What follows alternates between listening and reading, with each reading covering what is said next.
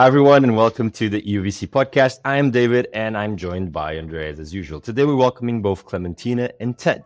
Ted is a partner at EQT Ventures, a 1.1 billion multi-stage venture fund with offices spread across Europe and the US. EQT Ventures are investing out of Fund 3 with a total of 2.3 billion euros in AUM and an established portfolio of more than 120 companies. Notable investments include Volts, Einride, Nothing, Anyfin, and Candela.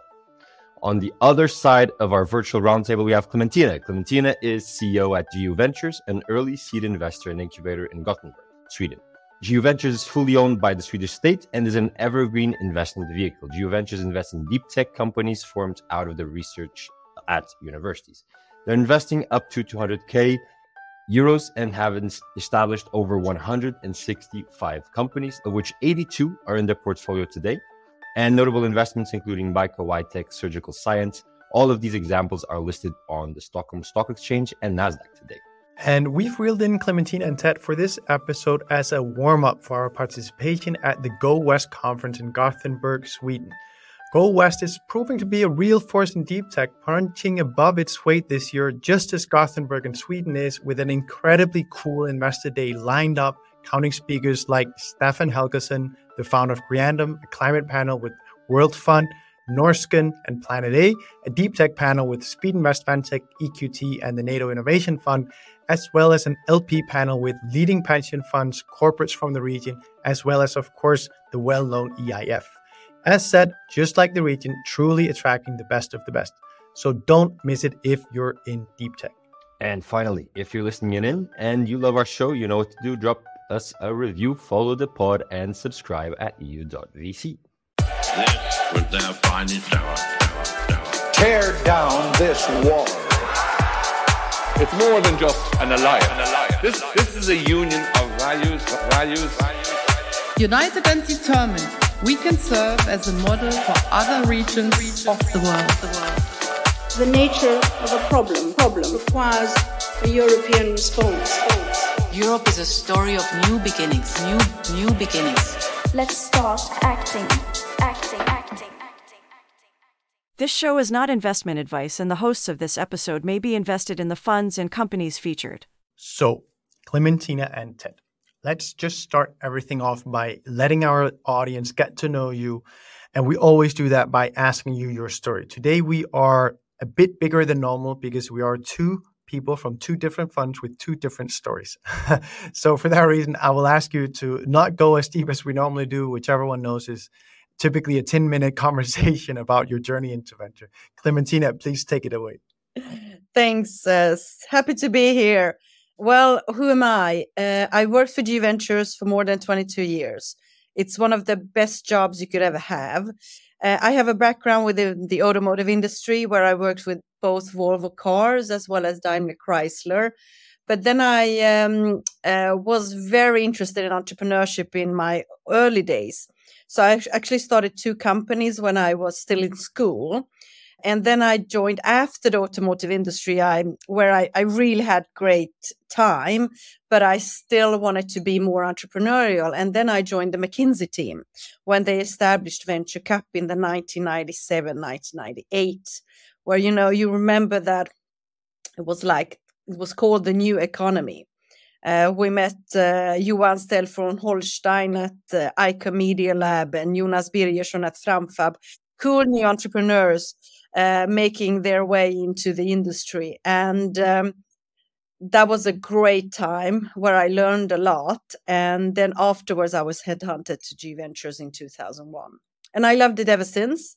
People are often very interested in how come you stayed for so long. But I mean, who wouldn't if you can work with companies like you mentioned before? Surgical Science was the first one. Then I was actually in the beginning very interested in investing in Ytech, which took us a while. But I mean, we hit it off very well. And then we sold it to Volvo Penta. So there's lots of great companies that I've been, engaged in. So I can't quit. I can't quit. I love that. That's a good reason to keep going. Ted, tell us your story. It's a bit concerning when you're saying that you can't quit. Everyone should have a choice to quit at all times, because otherwise it's moving into illegal territory. If you need help, I'll text you my phone number later. Joke aside, my name is. We all need help. My name is Ted. I've been at EQT now for 9 years. So I was part of the team setting up the venture side of the firm. Back then we were, I don't know, like EQT as a whole, maybe 150, 200, something like that people. And now we're close to 2,000 people. So we've been on kind of our startup journey on our own. Now on the venture side, we're 45. So 45 out of 2,000. We're still kind of like the kids table within the firm. Before joining EQT, I had, I don't know, 15 whatever year journey in various sort of facets of tech. I've been part of startup journeys, founding companies, both as a kind of like a self-taught developer, as a product designer. I've been founding and running digital consultancies like the ones you mentioned, Klementina, like that were sort of basically were the startups around sort of 99, 2000, 2001.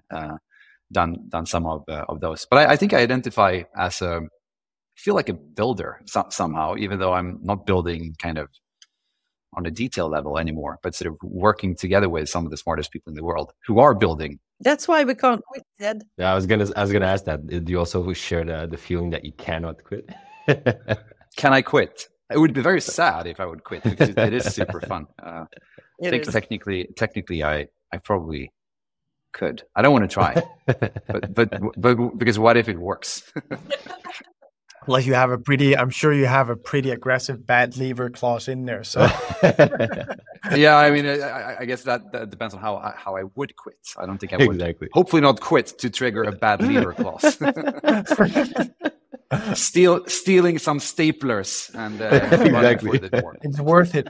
Some staplers, they just stare you right in the eye, and you're like, "Oh, you're coming home, baby." They're so beautiful. But I mean, to be frank, I mean, we have so many great entrepreneurs, and it's not that they really, really need our help, but it's a great collaboration, right? And Ted, that's why we love it, because we work with great people and also great teams, the ones that you mentioned, and also my team. I mean, I've been so honored to work with those people. For instance, Sophia, that's also joined us and work with GoWest.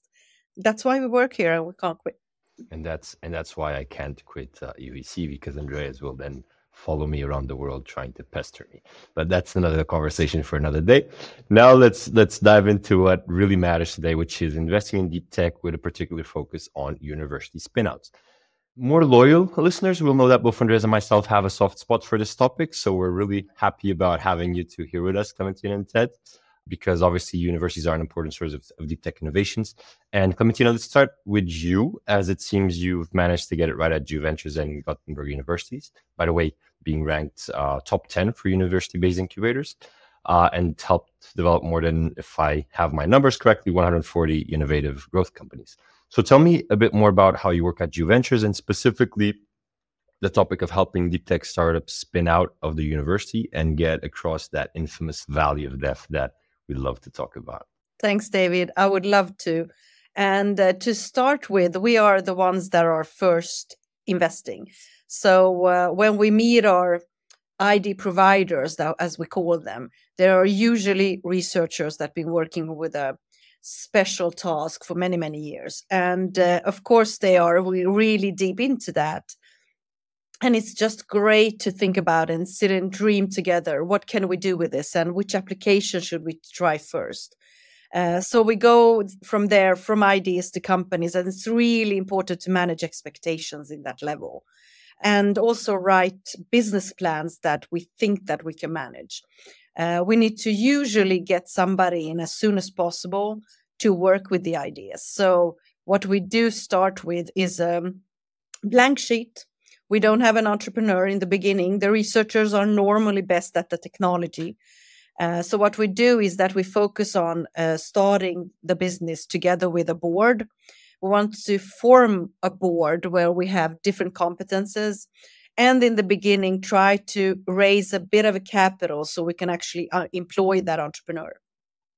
So we don't usually do company investments where we meet an entrepreneur to begin with, and that's who we invest in. We actually often recruit the entrepreneur.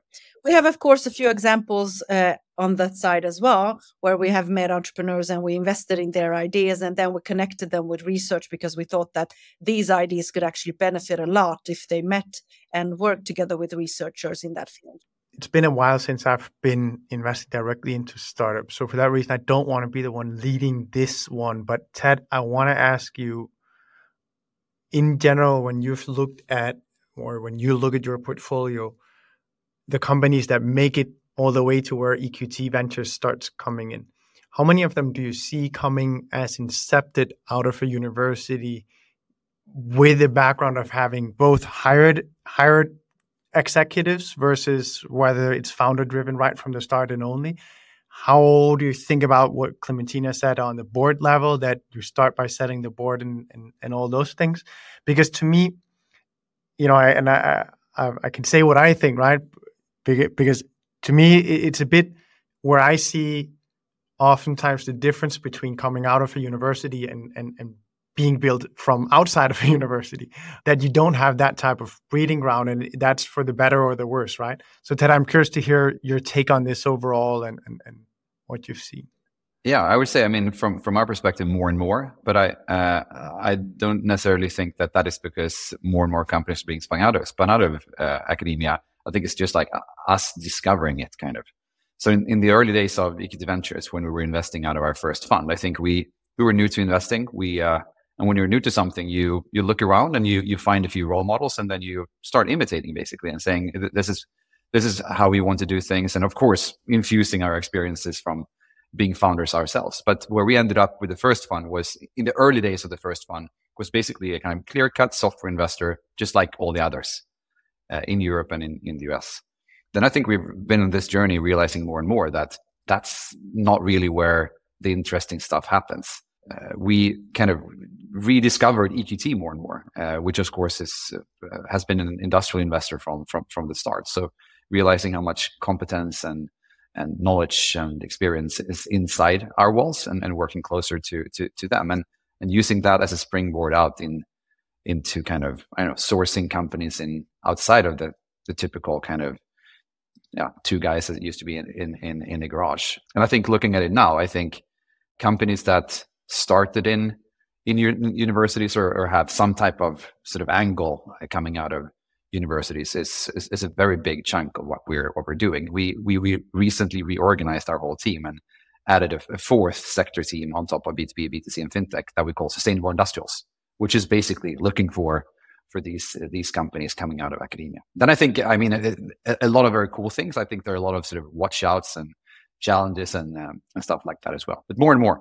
I love that we got this point in here, because so much of the, how should I put it, the literature base that we have on startup and entrepreneur world would say that, it should be startup two guys in a garage, and it shouldn't be, don't go into the universities. That you should search for dropouts, not for researchers, and that type of bro mentality that there's been. But I think that what's becoming exceedingly clear is that if you're looking for the future innovations of this world, it's gonna be deep tech, and there you're going to be working with spin-outs of universities or companies even. So I think it's an important point, and I think it's very interesting to hear from your side that you're saying, well, we're actually seeing this growing quite significantly as a source of deal flow for us. Actually, it sounds great that you see it that way, but I have to admit that, I mean, we've been working with great VCs all along, and many of our teams consist of many researchers still, but it doesn't have to be maybe the CEO. Maybe it doesn't have to be everyone in the management team. And actually, many VCs have invested in researcher-driven entrepreneurs, entrepreneurs that have quit their research and started to work in the companies. That's fine too.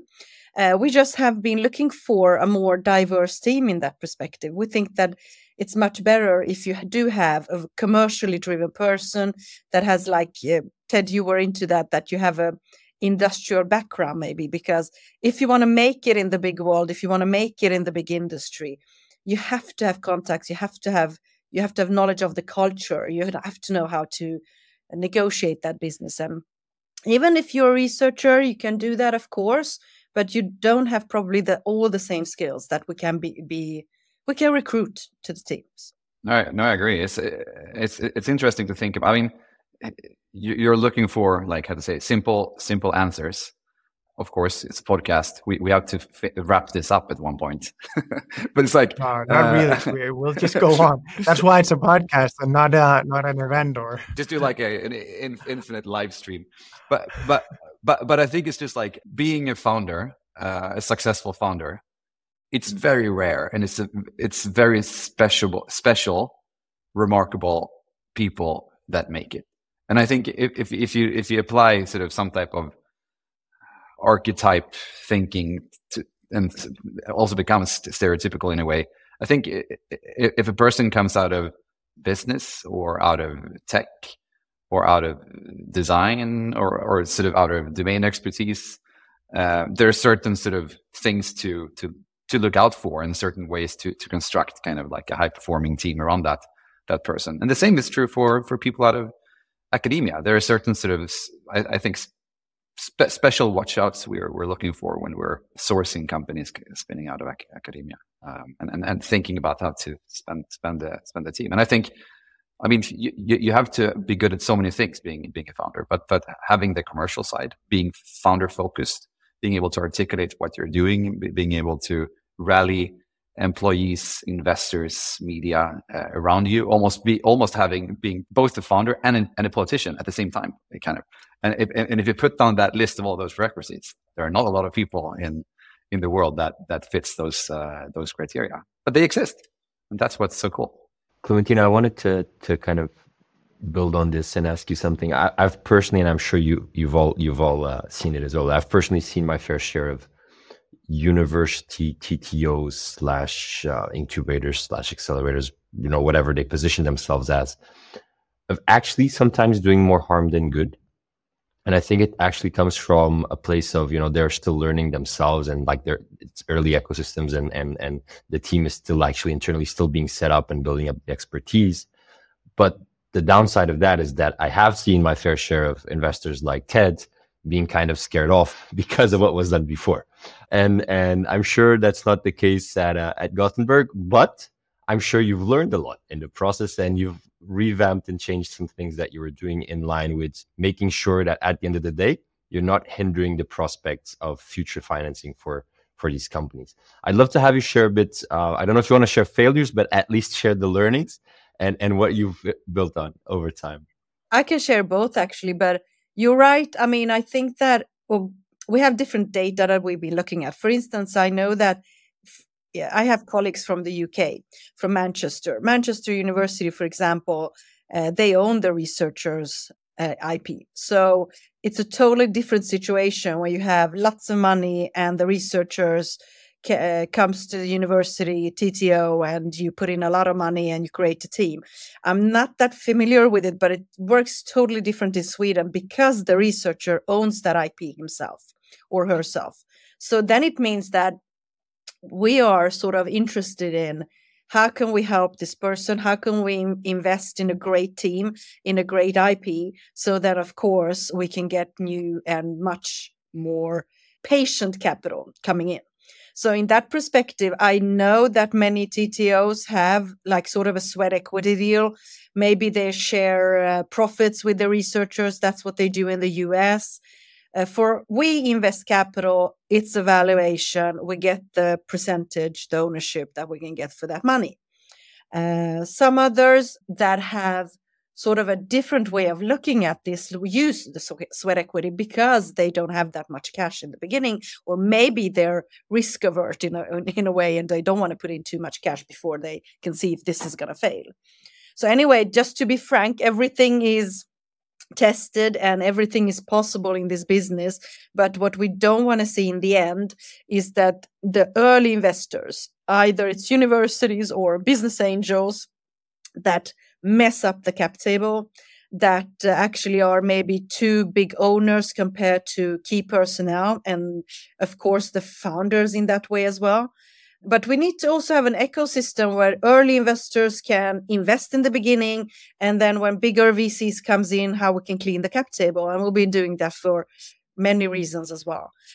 The business angels want their money back. And when we, progress and when we expand, we don't want to have 40 business angels as owners either. So it's a sort of a two-way street.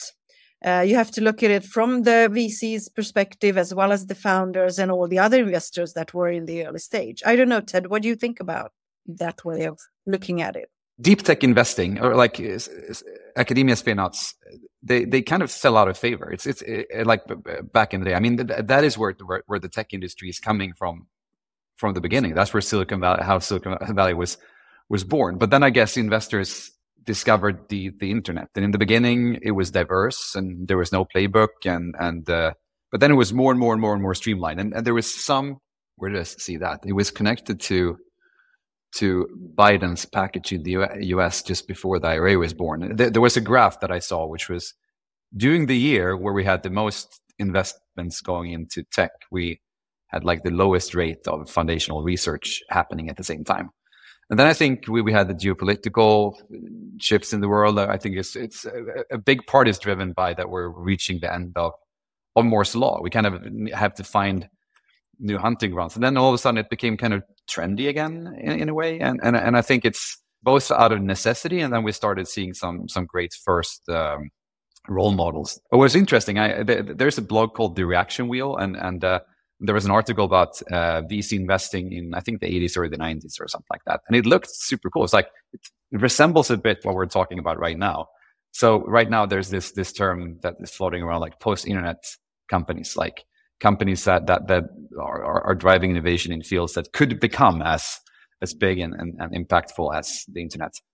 If you look at VC investing in the 80s and 90s, that was pre-internet. Yeah, investing. Pre-internet so and post-internet is the same. Yeah, it's the same. It's kind of like you have a lot of. It was a segment diagram, and then for the listeners here, I'm trying to show with my hands, but the segment diagram of very diverse, multiple different sort of subsectors, and then all of a sudden the internet took it over, and everyone invested into apps, and then e-commerce, and then mobile, and then blah blah. And now you see sort of new interesting stuff breaking out, synthetic biology and it's actually super funny, Ted, because I'm coming right into this recording just from an interview or a roundtable that was on venture debt and revenue-based financing, which it's so obvious that now that we know the playbook for SaaS as well as we do, and for all the e-commerce and very predictive or predictable startup paths, it's clear that the way of financing this type of business is to an increasing extent not equity financing. And for that reason, it's also natural that you will see VCs going to the more hard tech or deep tech angle, because that's also where you actually can justify taking equity at a later round as well. Because of course, in the beginning, you can always warrant it, but at Series A, you're starting to look at, with the SaaS business, like something that you would just finance with debt and. Well, I think it's we came to the same conclusion.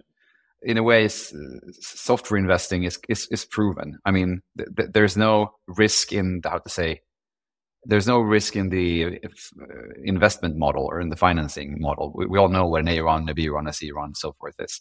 But in this new world, we kind of don't. So we're working on some type of attempt on our side. That's kind of like a community-led approach. We call it Climate Brick, which will come out later this year, next year, or something. It's coming out together with Contrarian. Yeah, exactly. So I met Rokas through Kaufman, and basically trying to do a study around the new journeys. We realized it's not one journey. It's probably right now it's 6 or 7 journeys, and just trying to create some type of grid or framework or manual that will evolve over time, hopefully. But it's interesting. I think it's almost exactly a year ago that we put out an episode with Rokas from Contrarian and Christian from 2150, where we spoke about the need for a new venture model or playbook for this type of ventures. And I'm so happy when I saw the Climate Brick work being done by Rokas and you. I thought, so they're really at it now. That's really good. It probably came out of that. The spark was we were in a bus with this Kaufman thing, and we were the only 2 ones, I think, that had not submitted our thought leadership projects. And then we said, how should we do this? And then said, let's do it together. And then poof, it became like bigger and bigger and bigger. And yeah, we still have not submitted it though to Kaufman. That's really impressive. We're looking forward to that. But if you could just go back, if you kind of summarized it very good, we have had a digital era. During that period, actually, we have done lots of investment within, let's say, life sciences like biotech and pharma, as well as really deep tech companies within energy and different solutions. But anyhow, I could say that during these years, we have raised much more money in the deep tech ones, the pharma ones, the energy ones, because of course they're like more like hardware. They need more cash.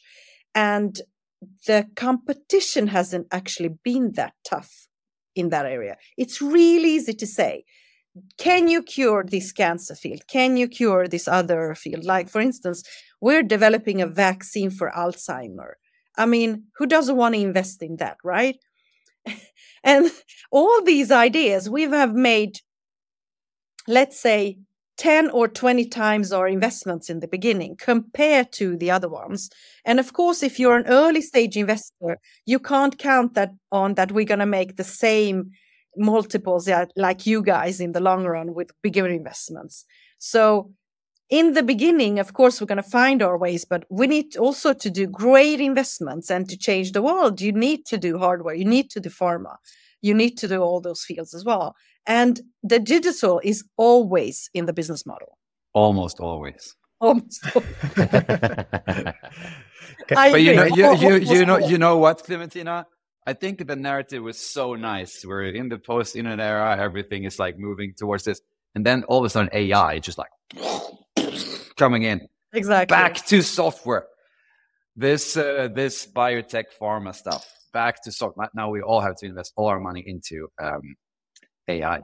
Just kidding. I think it's super exciting, of course. Holy shit, what we have around the corner within that field, which will impact all of these things that we're talking about right now. Yeah. And I guess that's the fun part about investing. You want to have a diverse portfolio, even though you need to focus. You want to find stuff that kind of are coactive. Probably this is most to you, Ted, because normally you'd always say that the deep tech is capital intensive. And for that reason, it's more difficult. And venture doesn't really like it for that reason. And that's been the critique, or what's been keeping people. Then what's so funny is that you've kind of gotten now, I'm seeing more and more often the opposite argument being made, which is with a SaaS model, you end up building these companies with terrible unit economics that you're just pouring cash and cash and cash into. And we don't want to do that anymore. We actually think that deep tech is where you can make some real strides in the beginning, and then because you've got an actual product and the model for building something industrial, we all know, and you will get profitable sooner and more reliably once you've gotten over the tech risk, right? I'd love to ask you, is that how you think about it as well? Or get that there's, of course, truth to both sides, but love to hear how you think about the long-term capital requirements for deep tech companies and whether you see them as clearly bigger or clearly smaller, or it is just case by case and you need to look at each case. I mean, I wish I could just say yes to what you just said. To be honest, in the last months of the sort of zero to low interest rate world, I would have said yes. That is exactly the way it is. It's very clear in my mind. This is the way of the future. Now, I think it's a bit more nuanced, to be frank. And I also think that, like, in the search for sort of the next big thing in sort of a zero interest rate environment, there is nothing hindering you to go all into these super futuristic projects designed to fix all the problems that we have that we created, that we have to solve before 2030 and 2050. Now it is a bit more.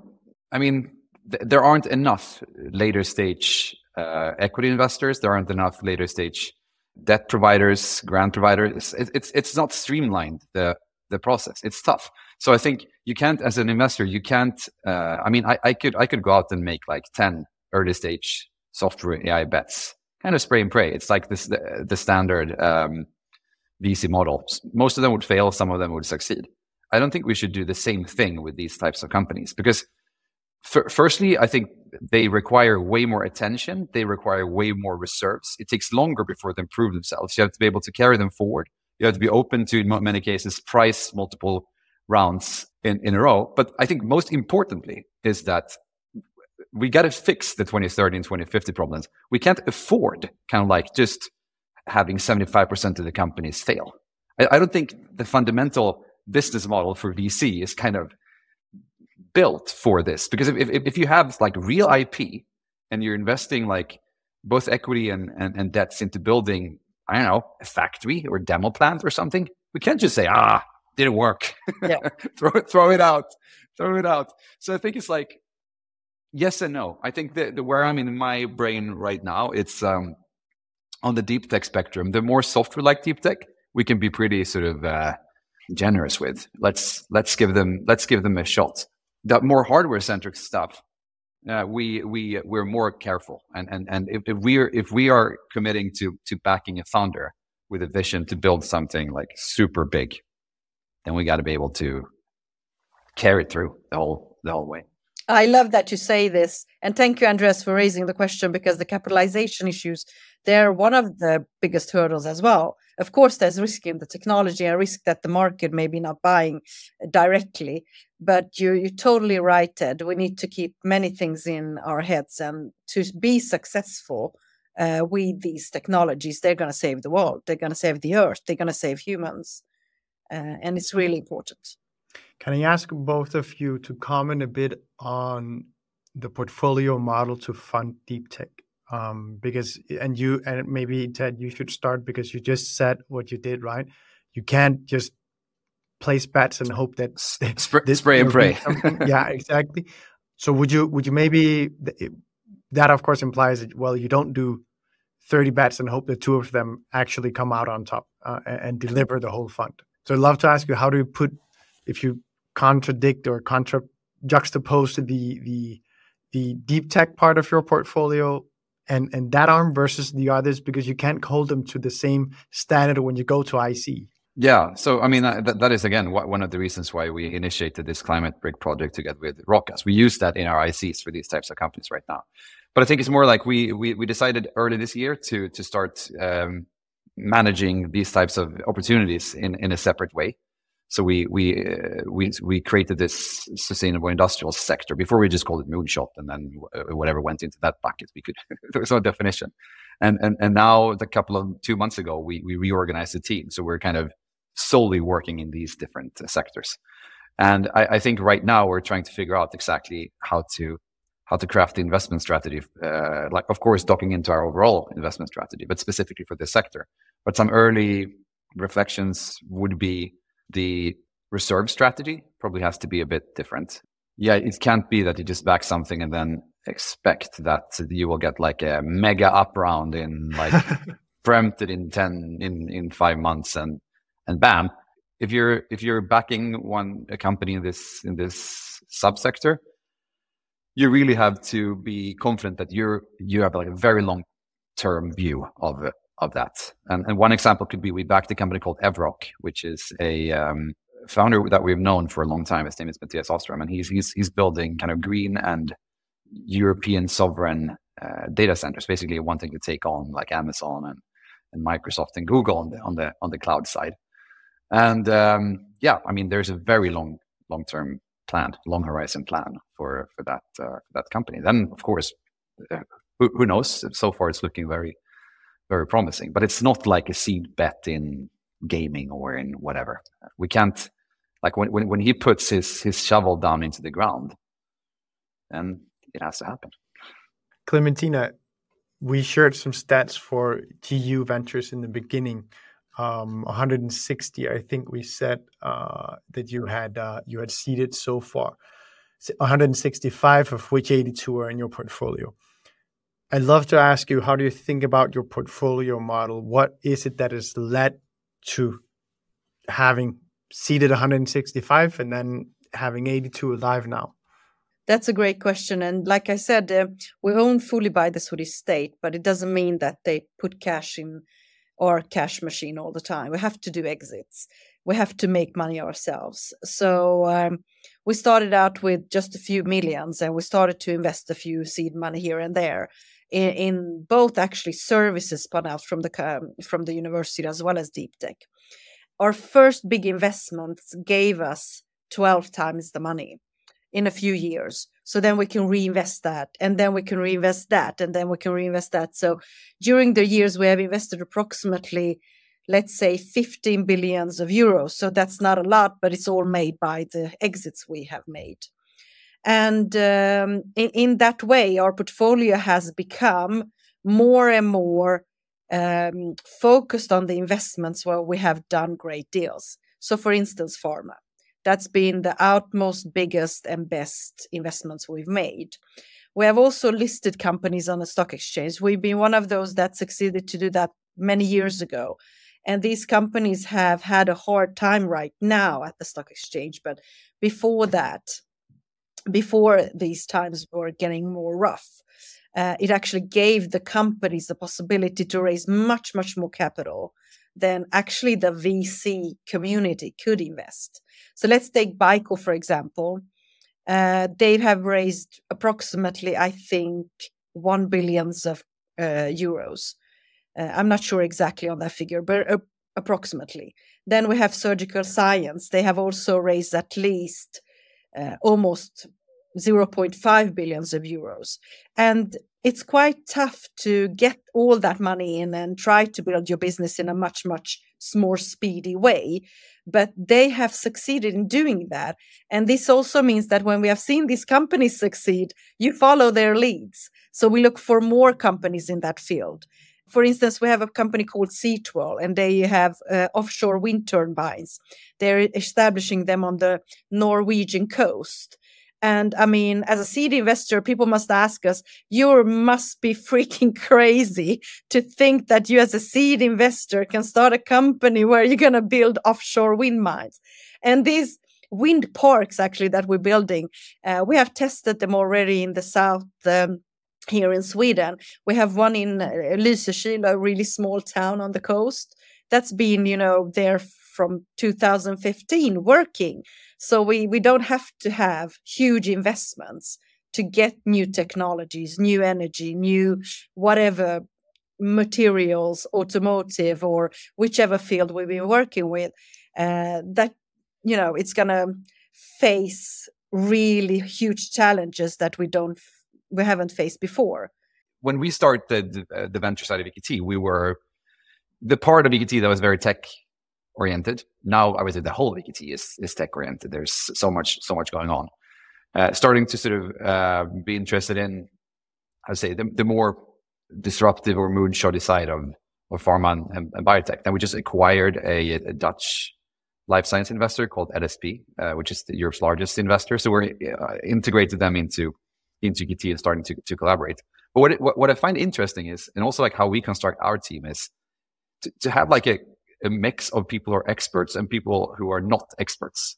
So because it's like if you're, I have so many examples of situations where on our team we have someone who has tried something in the past or is, I don't know, did a PhD in that or whatever, and then you're looking at a new thing, and then you're stuck in like too much info. You can't really see, you can't kind of say yes to some super crazy perspective, and then it worked. So I really think when you create deal teams and also wider kind of teams of experts, making sure that you listen only, I don't know, that much to people who know, and then you still have your kind of your external perspective, and there could be pattern recognition with completely different things. I find that kind of interesting, and maybe from your perspective, Klementina, like who are closer to the inception of these companies, if you have any perspectives on that. I actually do, and exactly what you say. We see that in the beginning when we mix the researcher with new board members and that new CEO we have recruited. that's the first inception when you can see that, okay, but are you really sure this is how it's going to work? And why haven't you thought about this? Maybe we can do it this way instead. So that's the first. But then in my team, just as you say, I have different competences, but also the general ones. How do you build a company? How do you make a strong culture in that company? And not just only having the PhDs that already developed lots of pharmaceuticals before. It has to be mixed together. I totally agree. And then as a seed investor, I have right now 12 business developers / investment managers in our team. We're, of course, quite small. So we need to also focus within those areas. Which areas do we know? Can we actually go for that field, or we don't know that field at all? So then we can't invest in that field. So those are issues we're talking about, discussing them each day. Maybe you should invest in 4 companies that you know something about, and then in one company that you have no clue about. And exactly. Then you just like, how is just see and follow. There's a key tip for anyone trying to build a new portfolio. Do 4 things you really understand, and then just close your eyes and throw a dart for the 5th. Exactly. Yeah. I'm going to do that, Ted. But make sure you throw it away from your face, not towards you. Yeah, exactly. That's a rule that does not just apply to investing, also in general in life. Don't throw things at your face. But Ted, actually, that's a great idea. But what I'm going to do? I'm going to invest in 4 stuff we really know, and then 4 stuff we have no clue what to do with. Oh, you're upping the game. You're investing in 8 things, 50% of things. And you're going to invest. I'm in. And you're going to invest. Or we have some people from our side who know, and then people from your side that does not know, and then we just move. Or the other way around. Sides. Yeah, I like this. It sounds like some type of dance, dance exercise. Nobody wants to back these companies. We're making progress here. That's good. I wanna ask a super nerdy question, Ted. Which is you like 10 minutes ago or 7 minutes ago, you were talking about like different capital needs of these companies and how you can't treat the same way like software intensive compared to hardware intensive or whatever company. How do you feel that affects the risk profile of the whole portfolio? Like how do you balance that also in LP relations, right? Because it's very different. And I'm coming from the perspective that my first job in venture was raising a biotech fund, drug development focused. And what I've always heard, and it was freaking annoying, was like, we don't do that. It takes too long. It's too risky. It doesn't really work. There's no potential buyers. I think it couldn't be furthest from the truth. So I'm asking both from a just fundraising perspective, but also portfolio and LP management perspective. From a fundraising perspective, I think it's still kind of early, and the fund cycles are so long, even though they're shorter, maybe longer and longer now again. But I mean, there is an increased interest for LP co-invest for sure.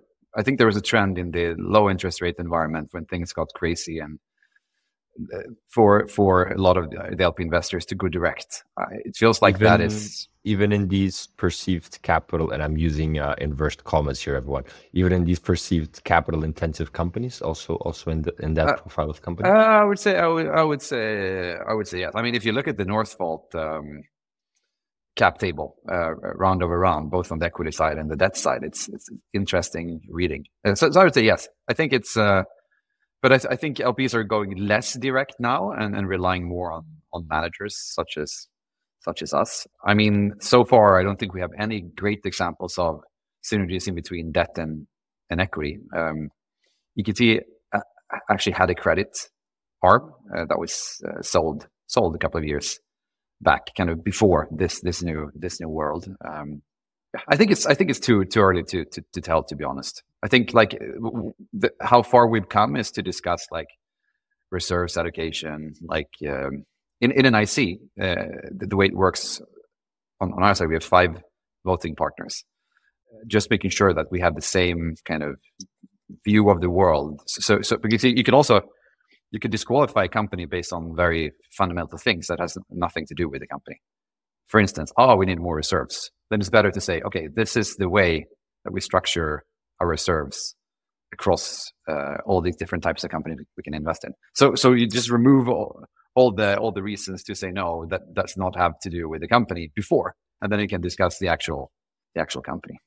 But the reason for my question, and again, it's a very geeky question, is because if you need further reserves for these companies, and they do still have risk associated to them, right? Maybe with the same capital reserved, you could do 3 software-leds compared to 1 non-software-led one, right? So that automatically affects the risk profile of the whole fund, right? Just curious to hear your reflections internally. I think it depends on how you stage things, and I think firstly how you manage technology risk, and then also how you stage the journeys. And I think there is a pre-building journey, and then there is a post-building journey. And with building, that could be ranging from like a physical product, could be a demo plant, could be whatever physical. And I think before you put the shovel in the ground or the hammer to the nail or whatever you're building, I think it's more software-like. And then I think it's fine to let the Darwinian forces have their ways. But after you start building, when you start building, you should have figured stuff out to the extent of where there's like very little chance going back. Then, because it will be hard, it will be super hard the way it is already, just securing the journey and making sure everything works. And you have so many more stakeholders in this world than in software. In software, especially just you as a founder and then an investor. In this world, you have like policymakers and debt providers and non-dilutive and academia, and so it's way more complex journey. Way more complex, and actually that's why I'm really impressed about what you're doing. Of course, you've done a lot of complicated digital as well, but I mean, you're the most active investor with great portfolios, and I mean, I wish that many more were actually thinking like you do. And we have lots of new VCs. And also, I hope that they look into what's the secret sauce? How have you built this? And I know they do. Maybe we can also see that much more new best practices comes out there. Because just like you said, David, it's a great question of how can we actually benefit from all that innovation that's within the academia, which field it ever is, it's always complicated in some ways. Klementina, before passing the baton to my fellow co-host Andreas, if I'm a GP listening in, I think that you're doing some really crazy technology and I want to back the 4 companies you're going to invest that you don't understand shit about. How do you collaborate with other investors like Ted and others? First of all, we work within the companies, both owners group as well as the boards. We look into who are the most preferred investors, and we do contact each one of them. We work together with corporate finance actors as well. So we look into who do we want to invest with. And that's why also we are arranging Go West, because we want to gather lots of investors, build relations. And we've been doing this for many years. So in total, we have attracted more than 2 billion euros into these companies. And they're still quite small. So that's a huge amount of money. But yeah, so how do we go about it? Just like everyone else, we start to negotiate and see if we can get a term sheet in place. Who's going to want to take the lead? What do they think about the valuation? But foremost, how can we build the same sort of collaborative partnership where they see what we see and do they want to build the way we want to build? And sometimes we haven't succeeded. Sometimes we have to turn around and say, okay, we couldn't do this. How can we then take care of the business anyway? We have actually in one point bought out or cashed in for some of the investors and started all over again, because we thought that the technology was still very good, even though we didn't succeed. So 1 or 2 times at least. But it's the same normal procedure. We want to get new investors in as soon as possible. And we're very open to co-investing. So just give me a call. That was my next question. My question was, if I were a VC, which I am, and I would like to engage, and which I want to, and I want to engage, which I do. What should I do? But you just answered that. Give you a call. Yeah. So will you post your phone number in the show notes? Is that what you're saying? We always you will post regret phone that numbers. decision. You always post the phone number. Good stuff. Yeah. It's at the footnote of every episode. Joking aside, just like you said, there's lots of communities, and what we want to create is, of course, if we think that this VC is great, then of course that VC could actually influence who the other co-investors are. And that's how you guys always like to work, that, you know, we want to co-invest or syndicate with this and this. And so quite quickly, if we just have one interested, then we can get 2, 3 as well. But please call me. I actually think the true answer to what you asked, Ted, is you should go West on the 6th of February, and then you'll meet all the deep tech community. Actually, Andrea, sorry, it's on the 7th and 8th that Ted's gonna meet all the deep tech entrepreneurs, but on the 6th, he's just gonna meet a lot of co-investors. Here I display my over-indexing of the venture community over the startup community. Sorry for everyone listening in. Ted, before we close, I want to ask you about European technology sovereignty, because I went through your investment announcement posts on EQT and something stood out to me. Every time you wrote, there tended to be something along the lines of European technology sovereignty in there. And, just to put it there, you had about the exploration company, you said, what the team at the exploration company is building is exactly what Europe needs. And about Everrock, you said, Europe's first secure, sovereign, and sustainable hyperscale cloud, a challenger to US giants and a trailblazer for what European companies can become. And about Einride, you said, this is exactly the kind of bold innovation Europe needs. I need to ask you, Ted, what's your take here? Why is it important to you? What's the mission at EQT? Is there one when it comes to European technology sovereignty specifically? I mean, when we founded EQT Ventures now 9 or so years ago, the whole idea was not to compete with other European investors, but to compete with the idea of having to go to Silicon Valley. Now it's pretty proven that you don't have to do that. So I don't think that's kind of like our key selling point or anything like that towards founders, but it's something that is kind of dear to us. Now we just need to go to New York to list on the stock exchange, but that's next thing for us to fix. We can buy a bell and hang somewhere in New York. Yeah. No, but I mean we're a global firm. We have team members in both in New York and in San Francisco from the venture side. I wouldn't say that all cases are like that, and I think there is a lot to be done on how to say the corridor in between the US and Europe as well. But I mean, I don't know, maybe it's more on a personal level. Just looking at sort of the talent we have here, looking at sort of STEM PhDs, I mean, we're crushing it. So we should just continue on the journey of crushing it in tech as well. And if you look at the IRA, I think it's like brilliantly packaged. We have those types of programs in Europe too, but they're just not as user friendly. We got to up our game in Europe. We got to make sure. I mean, I don't think it's just like it's not like a war or anything. It's like kind of like a friendly competition. We got to show that we can compete. It's like a personal drive. I'm on the board of companies in the US as well, so nothing against that or anyway. I really agree. Can I say that I was at a conference when Niklas Zennström at Atomico said the same thing, where sort of the conclusion was that it was like an EU conference where the Swedish presidency was holding that conference with VCs and lots of politicians, and everyone said, now we need to go for the win. It's not possible anymore to not go for the win. And actually, there's been so many new funds building from that perspective to focusing on what could Europe do.